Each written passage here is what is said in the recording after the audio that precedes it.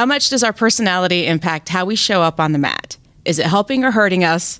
And how can we use our personality to our advantage?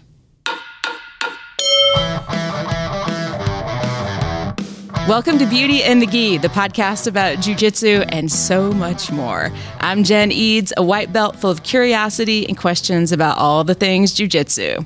And I'm AJ Klingerman, a Brazilian Jiu-Jitsu brown belt, obsessed with jiu-jitsu. And if you're new to the podcast, make sure that you check out the previous episode to hear the beginning of the personality discussion. And if this is your first time here, we recommend that you go into our back catalog and listen to episode number 7 on the downward spiral, episode 47, Don't Let Comparison Steal Your Jiu-Jitsu Joy, and episode 72, When It Feels Like Your Jiu-Jitsu Isn't Getting Any Better. This episode is a continuation of our exploration into how our personalities influence how we show up on the mat. The Enneagram post is probably one of the highest engagement posts that we've seen for a question in something that we were going to talk about on the podcast, wouldn't you say? Yeah, I'd say so.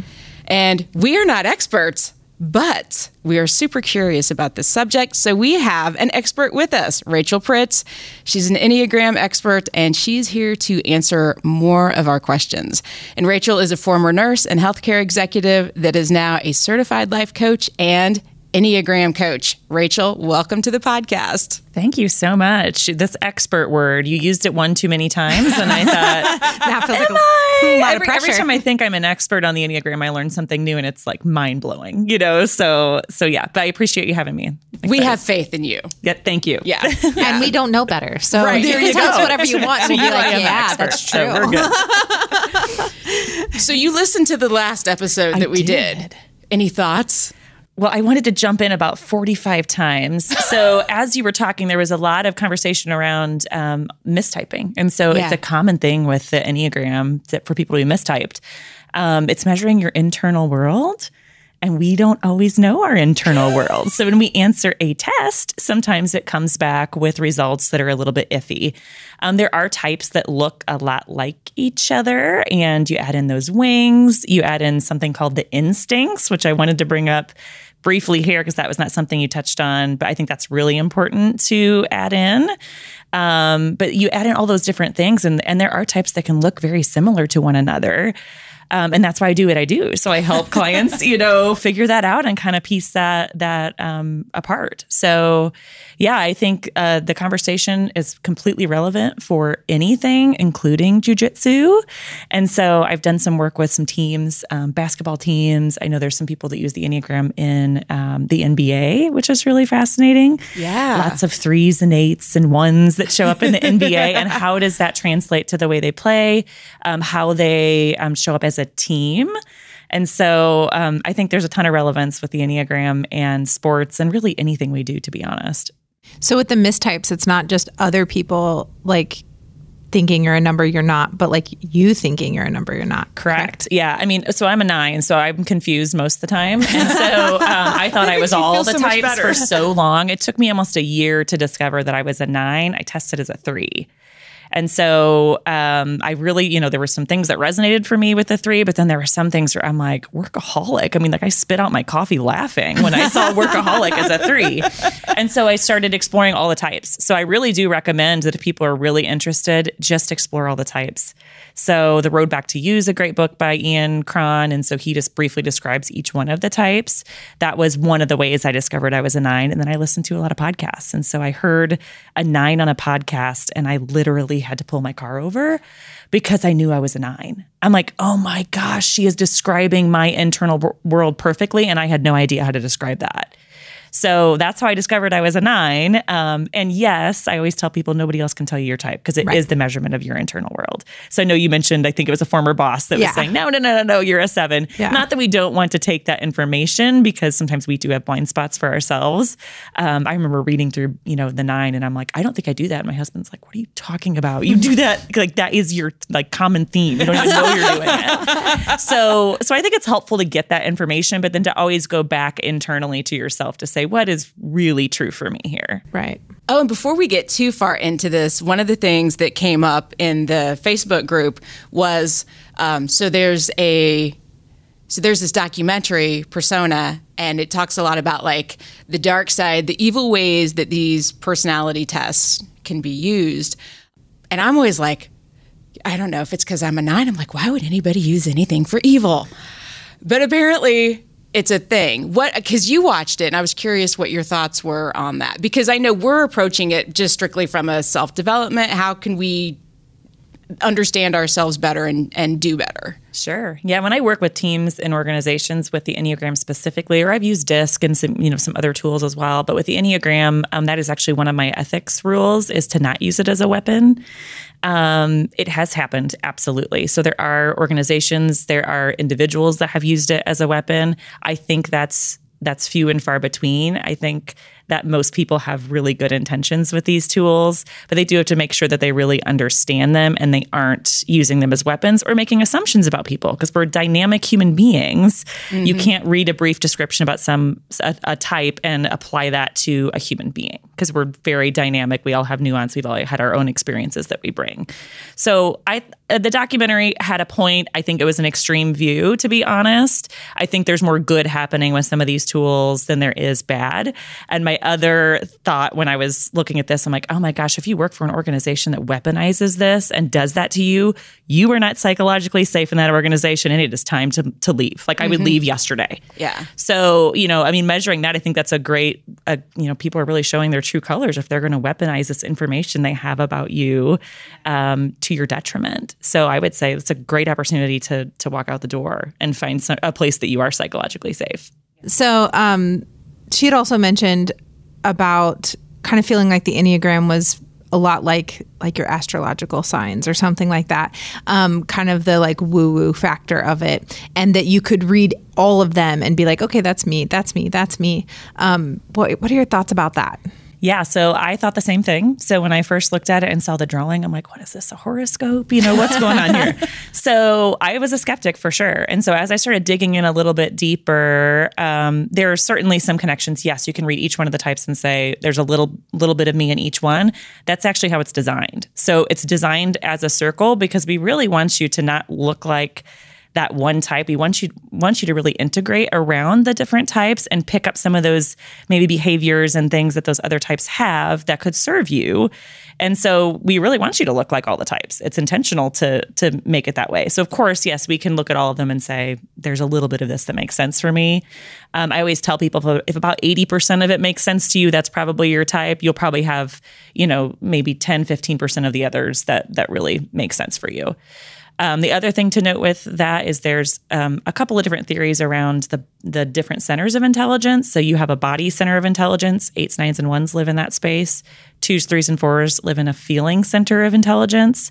And then the 5s, 6s, and 7 live in a thinking center of intelligence. And people say that you have an entry point into each one of those. So you have 3 types that really resonate for you. So I know, Jen, you were saying 9 and 7 makes some sense for me. 9 and 7 make a lot of sense for me too. And so I really relate to a 7. And so my entry point in that thinking center is 7. My entry point in the feeling center is 3. But then my dominant type in the body center is 9. So thinking of it that way, I think, can help too, because we have an entry point into each one of those types. So there's going to be a type in each one of those centers of intelligence that probably resonates with you more. I'm curious, you brought up instincts. What's that?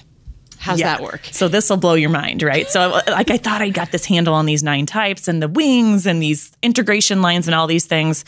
And then I start reading about the subtypes.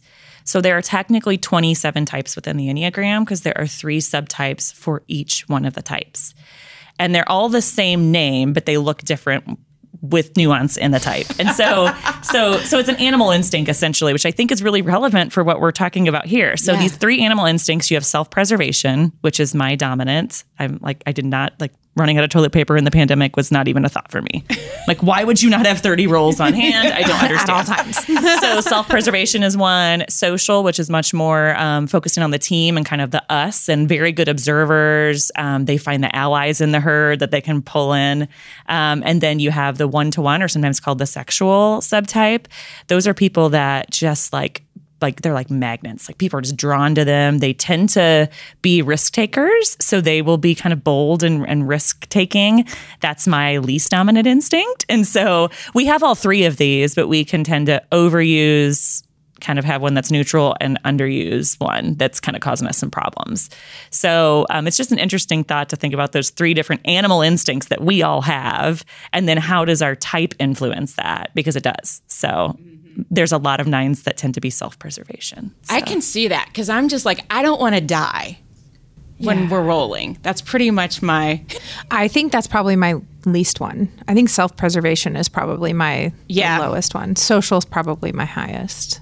I could see that. That makes sense for a 7 too. Yeah.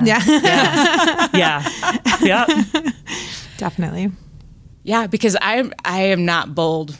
Even with getting grips and stuff, I don't feel bold with that. I almost feel more comfortable just trying to protect myself. Like I could stay in turtle all day and be probably pretty happy. Just even like you talking about, like the team aspect and everything, and like for the greater, for everyone else, and like grabbing allies. And I feel like that's definitely me. Yeah.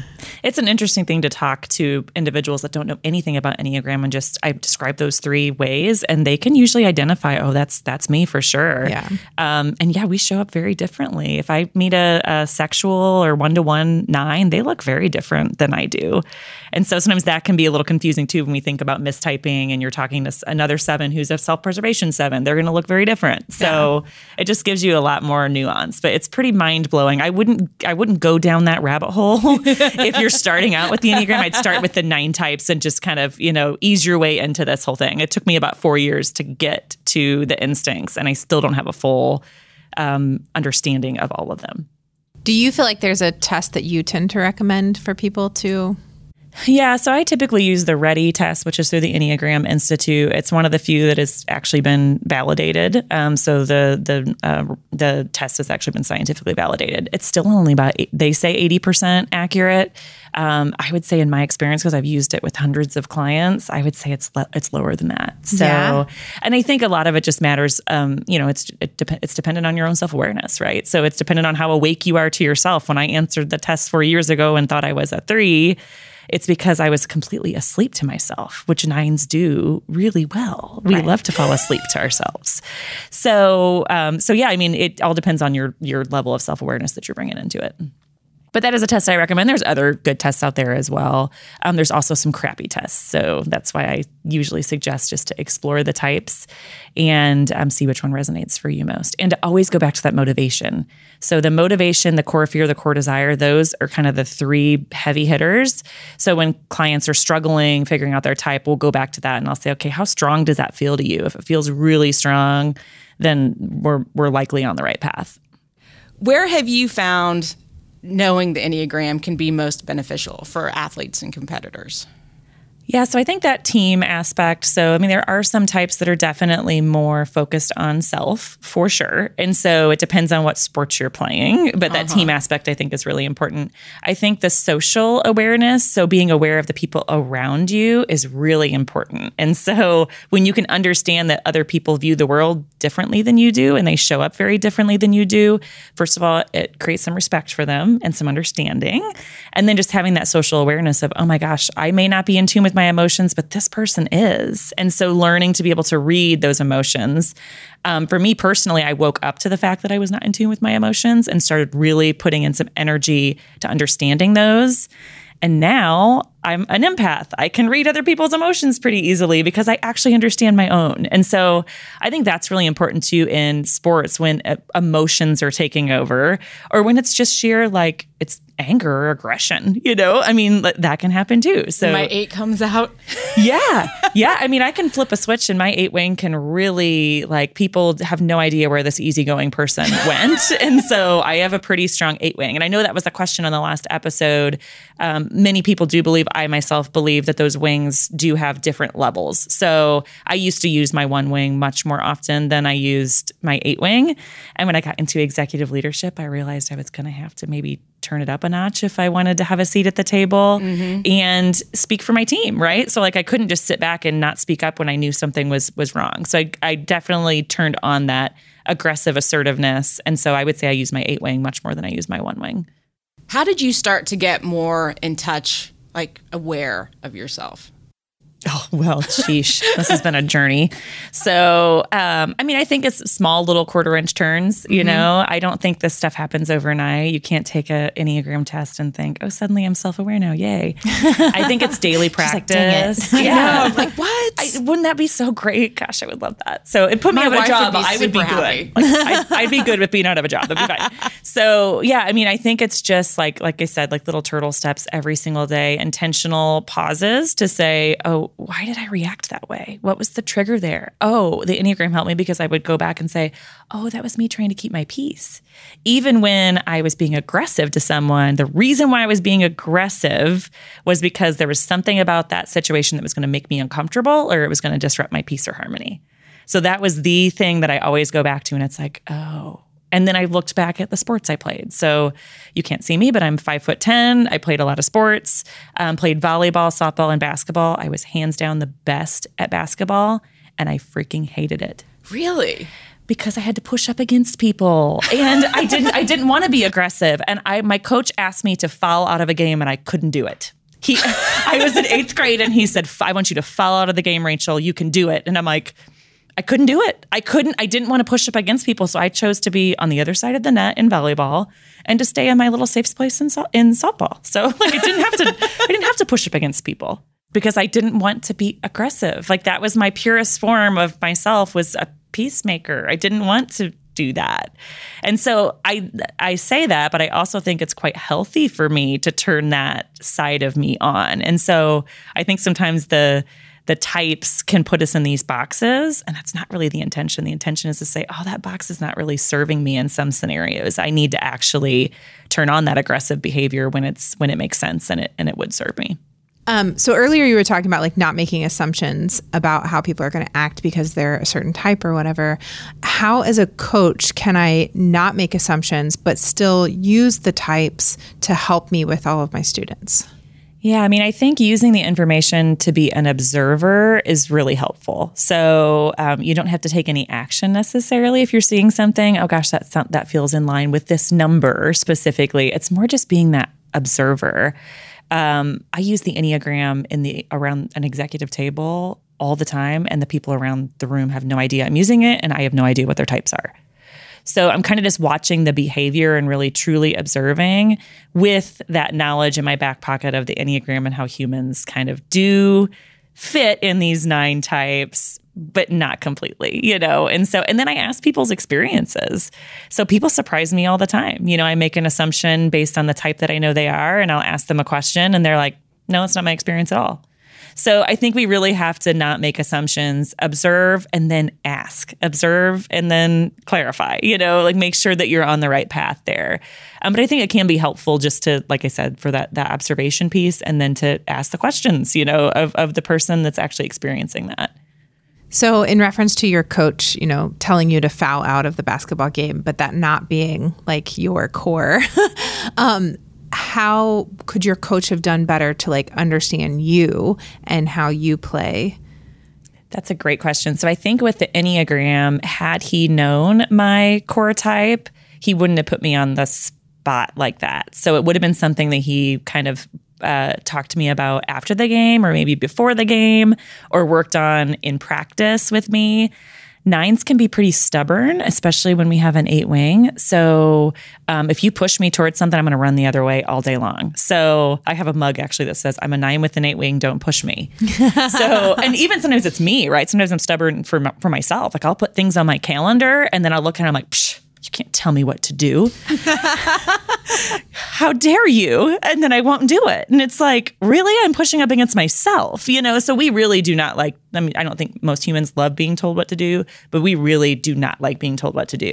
And so I think had he understood that and he would have maybe asked me some more questions about things. Like I said, I've done the observation. Maybe if he started me with, I want you to just foul one person. You know, commit one foul during this game. Done. Maybe I could have started there. But to me, going from somebody who wants peace and doesn't like that aggressiveness all the way to the extreme of fouling out of a game, that felt really extreme to me. So back to like those 1/4-inch turns, I just needed a little 1/4-inch turn. I didn't need to go to the other end of the spectrum. I just need you to pound it into my head, whatever you need me to do, because I am stubborn. So you can't see me, but when she said 9s are stubborn, I gave Jen a solid look. What? And ours likes to come out as passive aggressiveness. It's super fun. So like we won't show our anger, and 8 will just outwardly show their anger often. 9s tend to kind of fall asleep to their anger, and then we'll just use it like we'll be passive aggressive because we want to be nice about it. And so we're going to be passive aggressive. And I think that's worse than just showing our anger, but we do it. So yeah. Yeah, I've got to work on that maybe a little bit. So we're very physical in this sport. So can you talk more about the body types and how those work? Yeah. So the body types are the 8s, 9s, and 1s. And so we have each type has a unique relationship to our bodies. 9s will tend to fall asleep more to their bodies until they kind of wake up. But they really tend to know what's going on in their bodies. Like we're pretty aware of what our body's telling us, those types of things. 8s are... Do you mean like as far as like injury or just feeling all things? All of it. Yeah. Or and emotions? Well, so not always emotions. But Okay. the positive ones for sure, because we're in this what we call positive outlook group. But the negative ones will run from all day long because they, disrupt our peace. So, but yeah, I mean, we're pretty in tune with what our body is telling us for the most part. So we know when we're not feeling well, all of those things, more so than some of the other types. 8s and 1s tend to be more like physically action oriented. 9s certainly can be very busy bodies too. So I know the deadly sin is sloth for 9s, but I am a busy body. And so that didn't resonate for me when I first was looking at the 9. And so what I discovered is I am emotionally slothy. I'm not physically slothy. I'm very busy. I'm often not getting the right things done, but I'm very, very, very busy. So spinning around in circles. So yeah, I think keeping that in mind. But like I said, the 8s, like they will like take action right away. Like that is their go-to. So they take action to fix things right away. And it's often physically. 1s are kind of the same way. So doesn't mean that the other types don't have that body center of intelligence. It's just that we kind of, once again, like have a stack of these. Like we're using our body center of intelligence. Maybe we're not using our feeling center of intelligence, and we're using our thinking center of intelligence. So that's for you to really measure where you think you land on each one of those. Most people, I think of those as 3 muscles. Most people have one that's really strong. They have one that's kind of neutral, once again, and they have one that really needs some work. And so as I was on my personal growth journey, the emotional part of it was the one that I realized I really needed to work on. I have no comment on that. I feel like I'm jumping all over the place. But no, this is great. Okay. This is great. So you kind of dived into the body types a little more. Can you dive into the other two a little more? Yeah. So, and the body types tend to, anger tends to be their emotional struggle. So, like I said, the 9s are, more passive aggressive. The 1s will turn it into resentment. So they'll kind of resent what's going on. And that's kind of their version of anger. 8s just show it like the anger is just out there. The 7s, 6s, and 5s are in that thinking center. Fear or anxiety tends to be their primary emotion. Not that they don't experience anger or all the emotions, but it kind of seems to be a common theme for them. 6s tend to be the worriers of the Enneagram, and so they can see worst case scenario. They're great to have on teams. I love having 6s on teams because they'll tell you what's going to go wrong, and they're usually right. So like with the pandemic, all the 6s I knew, I was like, how are you doing? Like, is this really stressing you out? And they're like, no, we've been saying this is going to happen for ever. If we knew this was going to happen, we already have a plan. Like we've got the plan in place. So they tend to like have the more like anxious types of traditionally anxious behaviors. 7s will escape. And so their way to deal with fear and anxiety is to just like look for the next thing. Like they're the Peter Pans of the Enneagram, they're out like looking for the next thing. They're dreaming. They're kind of sometimes detached from reality because they're kind of up in the clouds with all these big ideas similar to Peter Pan. And then 5s are the observers of the Enneagram. And so they often are the most introverted, tend to not really look at things with feelings, but more in an objective way. And so when we think about the thinking center or fear or anxiety, they have a fear or anxiety around not being competent. And so they will get all the information. They will not speak up until they know it all. They often could speak up sooner because they probably know more than most people in the room, but they feel very uncomfortable in a space where they would feel incompetent. I don't know if you have any 5s in the group or not, but that would be interesting. The one, I think I remember that 5 was the one that we were like, I don't think anyone there was maybe spoke up one. that they were a 5. Yeah, maybe one. But in general, it'd be interesting how that comes out even in jujitsu. Yeah. You know, like if they don't feel like they're competent with a skill, are they going to wait until they can master it before they're going to show up and try it? Or what that would look like. So I'd be curious if you have a 5 in the group or 5s in the group if that resonates for them. Be interesting. Okay, and then the 2, 3, and 4? Yep, the 2s, 3s, and 4s live in the feeling center of intelligence. And so 2s tend to really be pretty natural empaths, so they can kind of read the room. They can read the emotions in the room. They somewhat know their own emotions, but they tend to just like to think about the happy ones. So they're mostly focused in on, more of those positive emotions. And then 3s know they have emotions, but they'll just bypass them because they get in the way of goals. So they don't really address their feelings. They know they're there. So they're in tune to it. They just bypass them because they get in the way. And then 4s are fantastic therapists, artists. We would have crappy music without 4s, but they can really sit in the darker emotions. So they can sit in sadness and melancholy all day long, and they're fine. And we're all out there like, come on, come out. Like, what are you doing sitting all day sad? And they're completely comfortable with it. So they make great therapist friends when they're healthy to be able to lean on. That's why I have such a hard time writing sad songs as a musician. That makes total sense because you are in the positive outlook group. So to go to something completely different, I know I'm throwing around a lot of terms, but the positive outlook group are the 9s, 7s, and 2s. And so we wear rose-colored glasses in the world. And so everything is awesome. That's kind of the thing. Gets you in trouble sometimes. It absolutely gets you in trouble. And it can be wildly annoying to other people that don't see things that way. So to a 4, for example, super annoying, where it's like, no, everything's going to be great. It's all going to work out. You just wait, and that's not what people want to hear all the time. And so we live in that space, which can, be a tough person to interact with when you're not in that space. So, I always said things like I'm a turn the other cheek kind of girl. And then eventually I realized I'm like bruised and battered. Or I call my stepmom and myself, which she's a 9 for sure, the cover up queen. Like everything's fine. It's good. We're good. Everything's good. I would love to know what Rachel is.